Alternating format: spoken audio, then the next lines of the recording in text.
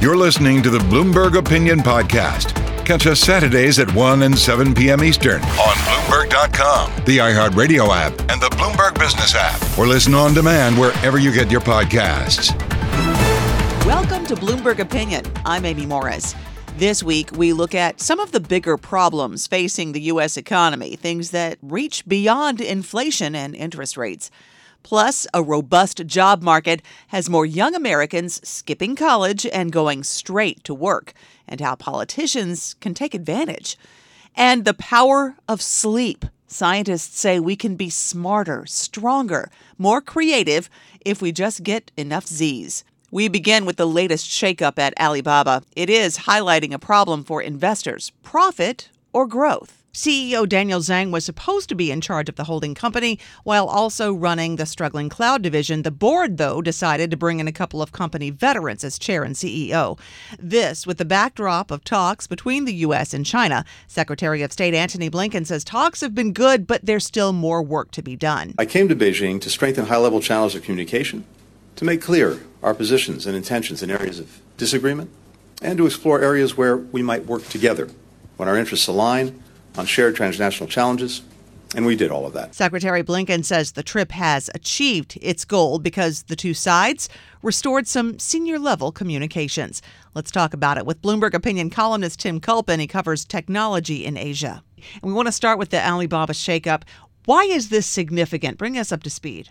Well, basically what has happened is Alibaba's had a tough few years. They have 6 divisions. 5 of them don't make any money. 1 of them makes all the money. But that big division, it's called Taobao, it's their e-commerce division, it's slowing down. And so what they're doing is they're splitting the company into 6 parts, essentially. 5 of those will be able to IPO. And up until, this past week, the same gentleman who was running the whole company, the kind of the mothership, Daniel Zhang, was also running one of the smaller divisions, the cloud division, it's quite large, but it's unprofitable, and it's certainly smaller than the e-commerce division. But in its wisdom, the board decided that's not a good idea. They let him go and focus on the cloud division, which may turn profitable in the next year or two, and brought back a gentleman called Joe Tsai. Now, if anyone follows Alibaba will know that Joe is kind of an old hand. He's an old confidant of Jack Ma, who founded the company. And so he's coming back into the role of chairman of the group company, so the mothership. And I think he'll be a steady hand for the company. The mothership after the split will not do as much as it did a few years ago. It's more of a kind of, as I say, a holding company with investments, with cash, but not really much direct operations. So I think his role there will be to be that kind of elder statesman of the company, I guess, in many ways. And allow various division chiefs to do what they need to do to make each of their divisions grow and be profitable, which is not an easy thing right now in China's economy. How are things going to be shaking out over the next 12 months? It feels like every few months we have a new twist to how they're going to try to remap this. Yeah, that's very good observation, Amy. There has been a lot of changes happening in the last few months. In fact, it was only 3 months ago that they announced the big breakup. And that was not something that we really saw coming. Some media had reported it, but generally speaking, it was not a rumor that was going around too much. And it's really part of this idea that Alibaba has kind of grown too big. It's hard to manage. There is 6 major divisions. One of them brings in 67% of its revenue and all of its profit, more than 100% of its profit. And the other 5 divisions, which are the startups of the company, things like cloud and logistics, they're growing, but maybe not growing enough, and certainly not becoming profitable quickly enough. So it's all part of this idea of making every individual unit responsible for its own P&L and forcing the management of those teams to find ways to either find growth, cut costs, whatever it takes to get to profit, because over the next 18 months, many of them are going to list, probably in Hong Kong. And they will definitely want to show investors a very nice P&L before they hit the prospectus. In your column on the Bloomberg terminal, you say that this could become a problem for investors, the choice of profit or growth. What is the response so far, or have we had a chance to hear that response? Well, the response really was generally quite positive to the breakup. The idea of the breakup was announced back in March. And since then, things, I would say that people, analysts and investors think, oh, it's not a bad idea. It's a good thing. But in terms of the way the stock goes up and down, there's bigger macroeconomic issues at play in China right now. But really what they have, if you're going to invest in any of the Alibaba group companies, and let's say by the end of next year, they'll all be listed, then you're really going to have to choose between a profitable company or a fast growing company. Because right now, there is no company that is growing and is profitable. And that's really what it comes down to. And if you're an investor, you might go, well, okay, of course I want profit, but if there's no growth, what's the point? Right. And the reverse side is you might like to go for, the high growth company betting that it'll turn profitable in the future. We do want to shift gears now, Tim, to Secretary Blinken's trip to China. It seemed to start off kind of clunky.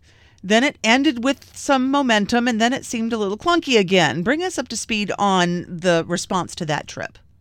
Well, I think the thing that you need to remember is that Antony Blinken went to Beijing setting a very, very low bar, really low expectations.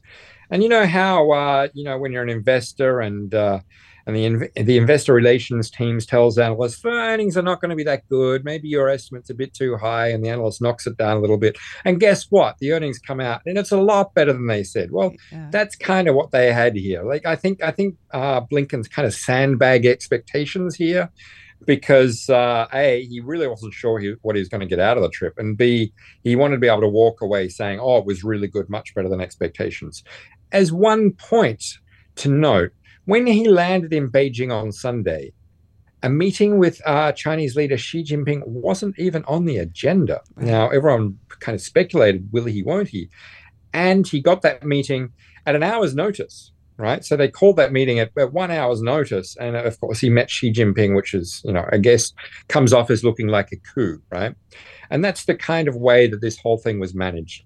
The key point that I guess came out of it is that they have agreed to further talks. There is one area that they didn't get a breakthrough on, and that is this kind of emergency hotline, military to military emergency hotline, which the US has wanted to kickstart again. That was kind of cut off after Nancy Pelosi visited Taiwan of the summer of last year, and the Chinese were very incensed by that and kind of ceased all communications. Unfortunately, out of the Blinken visit, that communication hasn't been switched on again, and the US would very much like to make sure that's switched on because there's been some pretty provocative actions by the Chinese military in the Taiwan Strait over the last few months. I want to get into that with the concerns about Taiwan, in addition to the relations between the U.S. and China. Just a big picture, if you could. The tensions have gotten worse over the past year, especially because of that surveillance balloon shot down over the East Coast. We all remember that back in February. But can you compare now how relations are today to what they were earlier this year, or even to what they were during the Trump administration? Are we seeing a trend toward better, or is it just a stalemate? Where are we right now? My opinion is that it's a stalemate. Now, in the Trump years, it was very much focused around, there's obviously some national security issues. The CFO of Huawei was being detained in Canada, not in the US. But that was definitely causing tensions with the US. Trump came down pretty hard on various trade areas, including technology trade and so forth. But we've seen it move into a much more military dimension that we didn't see during the Trump years. Now, the trip by then House Speaker Nancy Pelosi, the first time in like a quarter century, was an excuse for China to kind of rattle its saber. China has had designs on Taiwan for 50 years, but it's been ratcheting it up, those designs, since Xi Jinping got into power, and it's just not willing to relent on that. So you'll hear pretty much any time there's a conversation between Beijing and Washington at any level, they'll be told that the Americans will be told to, lay off Taiwan. That is a red line. Don't you dare. And that's what we're seeing more and more. So we may see trade tensions ease over the coming years. I think it could only get easier. I don't think it could get much worse. I don't think that US will ease up too much on some of its technology curbs and so forth. But on the military side, the best thing we can have is dialogue, because it's very, very hard for me sitting in Taiwan to see that the military dimension is going to get any friendlier over the next few years. We are anticipating another visit from Chinese officials to the U.S. in the next few months. Is there anything in particular you'll be watching for? I mean, the number one thing that and I think everybody is watching for is an opening of the military communication, the hotline, so to speak. I mean, that would be the key breakthrough. The US really, really wants that. Chinese don't seem as eager, and I think it's kind of a punishment from the Chinese. But it'll be interesting to see what comes out of a Janet Yellen trip. And we shouldn't forget climate. Climate change and climate issues are very important to the US and the Biden administration. But China, they don't dismiss it. But China, like many developing countries, is in this position of saying, well, hey, you had your chance to pollute the world. Don't tell us what to do. And so I think any breakthrough that John Kerry could have in Beijing, I think would be welcome. It wouldn't be so much a political or trade thing, but, we can't dismiss that the climate issue is very, very important to the U.S. administration. Thank you, Tim. Tim Culpan is a Bloomberg opinion columnist covering technology in Asia. Coming up, we'll look at what other problems may be facing the U.S. economy. It's not all about inflation. You're listening to Bloomberg Opinion.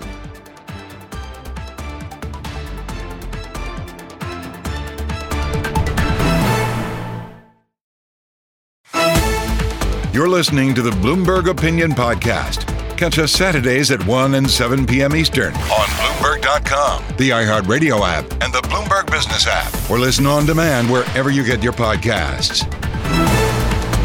You're listening to Bloomberg Opinion. I'm Amy Morris.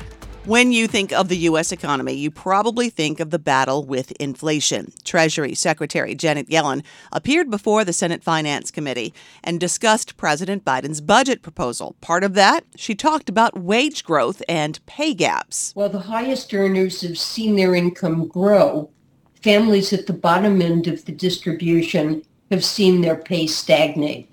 Gender and racial pay gaps also persist. But inflation might not be the most pressing problem facing our economy. Let's get some insight now. Bloomberg opinion columnist Kathryn Edwards, a labor economist and independent policy consultant, joins us now. If it isn't inflation that is the biggest problem facing our economy, then what is it? Inequality. Inequality is the term that economists use to describe the different pace of growth and progress of different parts of the income distribution. So the rich get richer, the poor get poorer. That's not just, a market outcome that's not fixable. It's one that tends to be reinforced by American policy choices. My hope in pointing out this article wasn't just to paint a portrait of the future we're headed towards, but to help people understand the era that we're living in. The rich are getting richer and the poor are getting poorer. That's right now. If it continues, this would, it'll be worse. And of course, income is nothing compared to the inequality in wealth. We are talking with Bloomberg opinion columnist Kathryn Edwards about the big problem facing the U.S. economy, and that is inequality. Kathryn, where do you see this going? How bad could this get? The concentration of income and wealth right now is not precedented in U.S. history.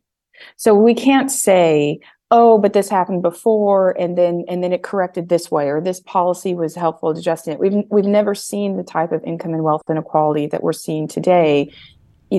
So it's harder to say, and this is what'll fix it. We do know that the prior apex of inequality was the period right before the Great Depression, and what fixed it was not something that I would recommend. Is that you just need to wipe out a lot of wealth and put the economy through, its worst economic period. Right. And that in the rubble that's left, we rebuilt the economy more equally, out of the Great Depression and World War II and kind of the apex of unionization in the United States. But I mean, that's not something that I would recommend of, let's just burn it all down and start again. We could have much better policy options than the ones we have now. Okay, what are some of those policy options? Let's just go right into it. Well, let me make sure that I'm speaking to the naysayers out there, because inequality has two ways of being measured.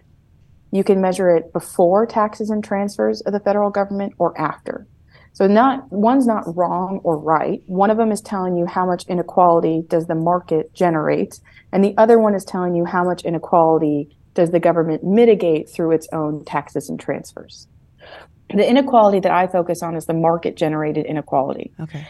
And the policies that we're not pursuing there are things that would increase remuneration for people at the bottom.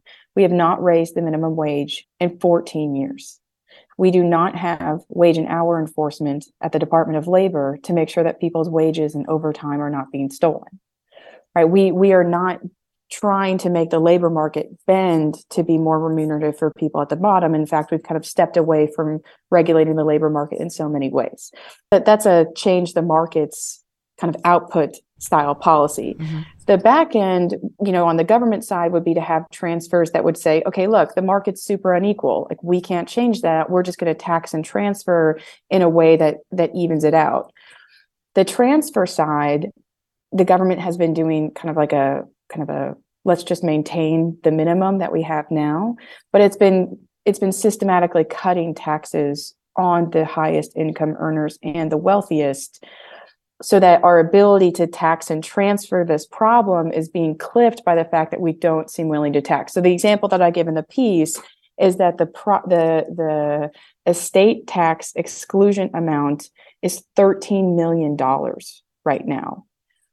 It used to be 600,000. If we continue this pace, by the time we're entering this period of terrible inequality and it's been compounding, we won't tax wealth, of estates less than 26 million, which means that like the only wealth tax we have, we are decreasing the revenue from it. How did we get here? I think slowly and marginally, with lots of small policy changes. Something I try to reiterate is that we choose inequality on the margin. We have lowered the marginal tax rate on the highest incomes earners. We have lowered the taxes that we collect from the highest wealth households in the United States. And then we do things like put work requirements on a food subsidy. We do things like take a welfare program that provides money to people in times of need, and we've just ended it. And we don't do these things all at once of let me design a perfectly unequal system, but we kind of, on the margin, we make the inequality choice as opposed to the redistributive choice most of the time. I mean, we're 10 years away from the probably likely outcome of cutting Social Security as opposed to reinforcing it, right? There's lots of choices that we make that are small and they compound to more wealth and income going to the top. That's been a truly breathtaking transfer of income and wealth to the top. I'm going to ask you something a little more esoteric here. When you are talking about changing the system, or at least tweaking the system, or somehow gently steering the ship a different direction, right? To do that when you're in a system of haves and have-nots, which is what you are effectively describing, then it would be the haves who would have to do it. What would be their motivation to do it? Our economy's economic growth overall is clipped by inequality. We are making a worse version of economic strength when we don't include more people in it. And you can do that from a kind of a cold-hearted calculation of, 70% of the U.S. economy is the consumption of households. We're clipping the consumption of more and more households and redistributing it to the top. You can think of it that way. Or that when income, when growth is shared, your ability to, what's this phrase? It's not about splitting up the pie. It's about making a bigger pie. Right. Not a zero-sum game with what we have, but making it bigger and more equitable for all. And that's not something of like, well, let's just cry in your sleeve about all the poor mothers out there that need help, right? It's a stronger economic growth when it's shared by all because it increases the consumer base, which increases our economic potential. The IMF and the World Bank have done systematic studies of this type of growth. I mean, they typically apply it to developing economies to try to get them in line with their lending standards to say, look, you need to have more growth at the bottom and not just the top. But you apply it to the US and it's a similar conclusion. Like our economy would be stronger if we weren't so hell-bent on the market leaving so many people behind. And I would say to your listeners that you might think that no one earns $7.25 an hour and that the minimum wage doesn't really apply, which is either an admission that people who earn less don't matter in the economy or that it's a policy we've completely abandoned. And I don't think it's something to be proud of that, a wage increasing measure for people who are at the very bottom of our labor market, we've walked away from. Are there any moves anywhere on Capitol Hill, the White House, private industry? Are there any moves anywhere that look like they might be leaning toward maybe trying to fix this? Economic research has told us through kind of historical retrospectives that one of the most effective means of fighting income inequality is, in fact, unionization. So having a National Labor Relations Board that is starting to actually tell companies you can't do illegal things in order to prevent unionization is a step in the right direction. But I wouldn't say I'm politically connected enough to understand what the notion is. I do think that more corporate and higher income tax cuts, it's not going to do it. It's going in the wrong direction.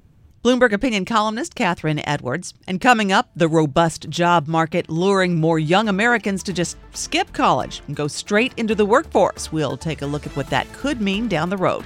Don't forget, we're available as a podcast on Apple, Spotify, or your favorite podcast platform. This is Bloomberg Opinion.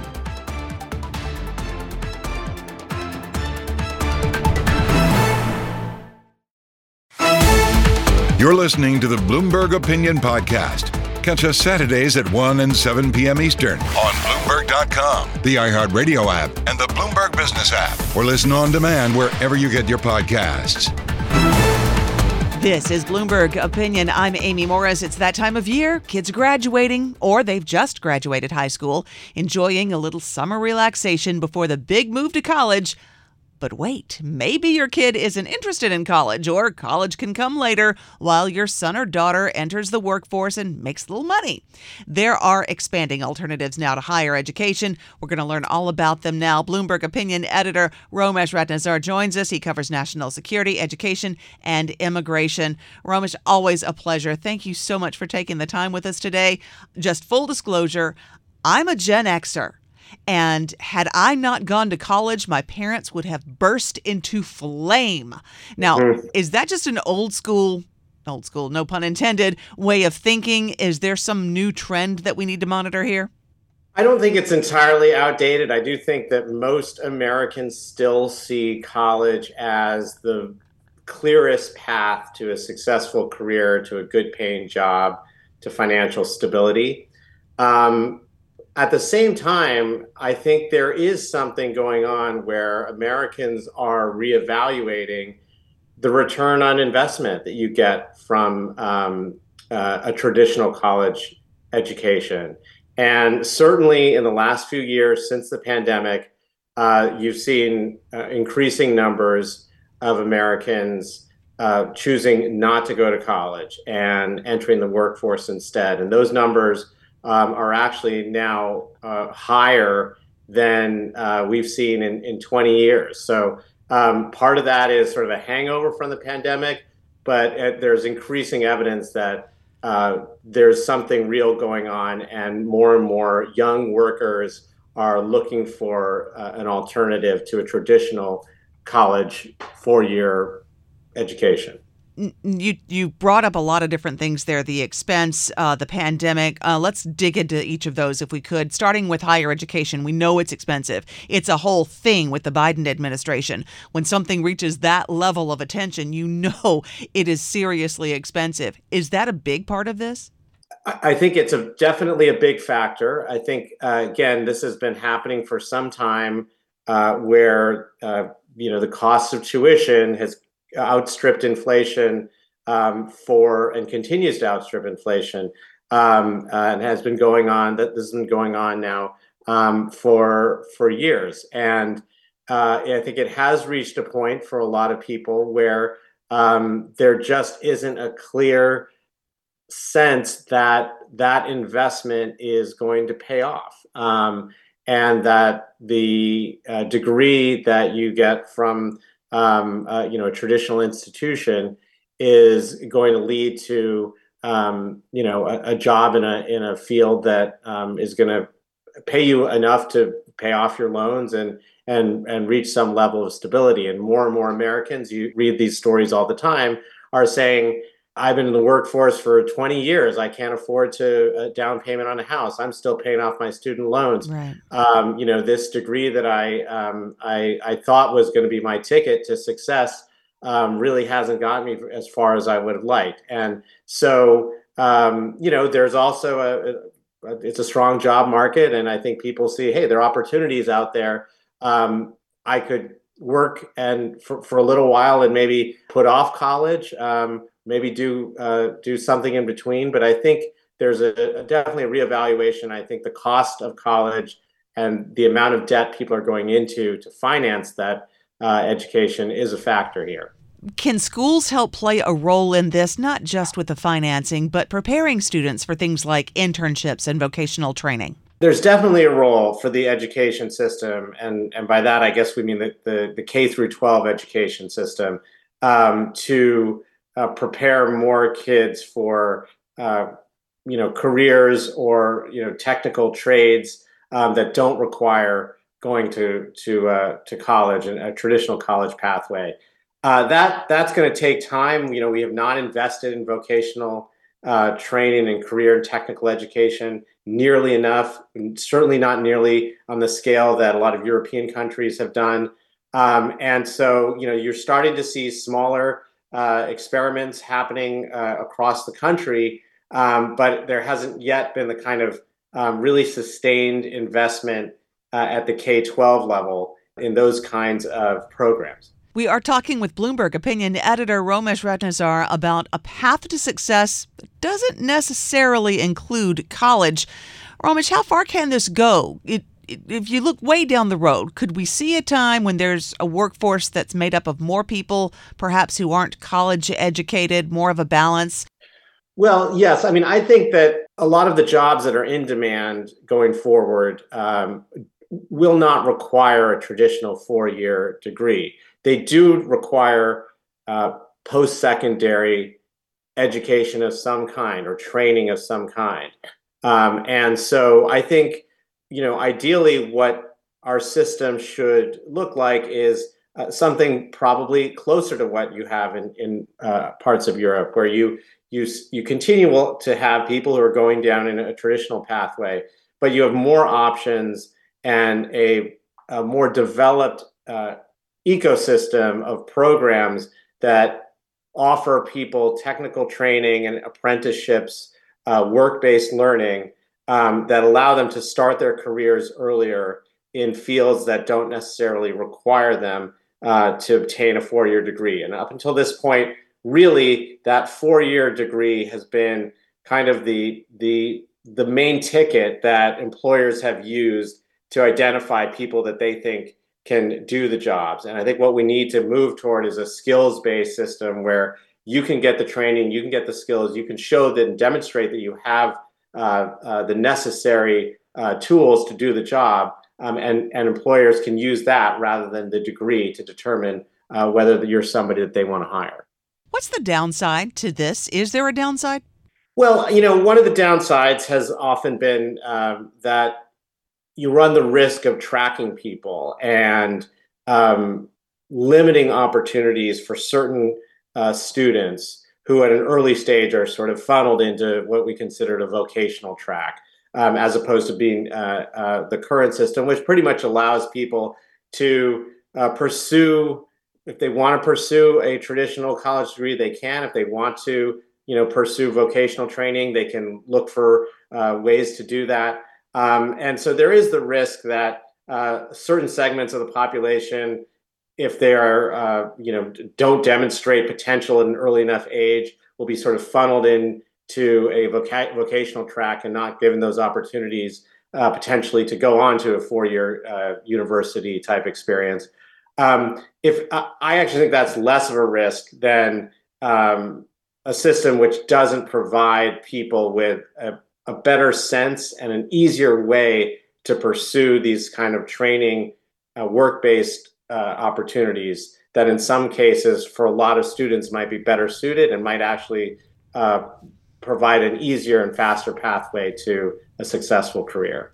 We talked a bit about what schools can do and how education can play a role in this. How can politicians play off of this? It seems like an opportunity for Washington to somehow get on board. What's the role there?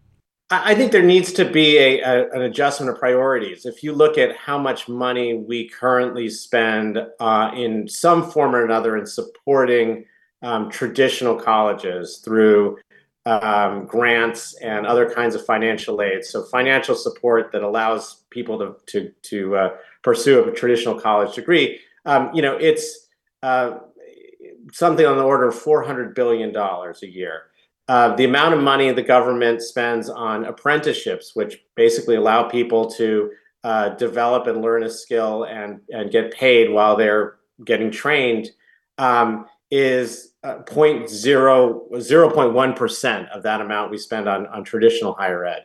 So we need to just rebalance that equation and take some of those resources that are currently spent to support higher ed and move them more into work-based learning. I think if you do that, if you have a little bit more balance, if the government finds more ways to provide people with money to allow them to pursue these kinds of training programs and skills-based learning, I think that would go a long way toward building the kind of system we need. Romesh Ratnesar is a Bloomberg opinion editor who covers national security, education, and immigration.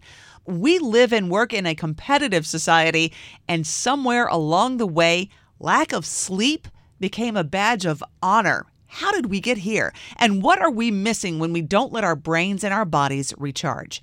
Let's learn more from Faye Flam, host of Follow the Science podcast and a Bloomberg opinion columnist. Faye, always a pleasure. Thank you for taking the time. Scientists have found a way to direct dreams and get creativity out of them. Tell us what you've discovered. I had always thought that sleep was useful for resting, but then I read this amazing article about the way that scientists were helping sort of give people suggestions so that they would dream about particular things, and then afterwards tested them on storytelling and creativity and found that the dreams actually were useful to them by stimulating creativity. So is this mostly for musicians or artists or writers? Can this apply to scientists or economists or politicians? Who is this for? How does this work? Most people have dreams. We often don't remember them, but they actually try to manipulate the dreams that people tend to have when they first start dozing off. And this is a stage of sleep they called N1. And then they used a device that monitored some signals that you give off in your hand, your skin conductivity and pulse, and they can actually tell when people enter this stage of sleep. And then the device would give them a suggestion, dream about trees or think about trees. And then after a minute or so, it would wake them up and prompt them to say what they were dreaming about. And people had all kinds of wild dreams. And so it was after a 45-minute session of this that they were asked to write a story about trees and talk about creative uses for a tree. And the people who had had the tree dreams were really creative, more creative than people that weren't given that suggestion or controls that weren't given the chance to take this little nap. So let me back up a bit. I'm old enough to remember back in the late 70s and early 80s, there was this whole campaign. Did you hear about this? Where we're all wasting our time. We're sleeping away more than a third of our lives. We're not using that time wisely because we're asleep. It sort of made sleep sound like we were being lazy. But according to your column and the researchers that you talked to, your brain is not idle while you rest.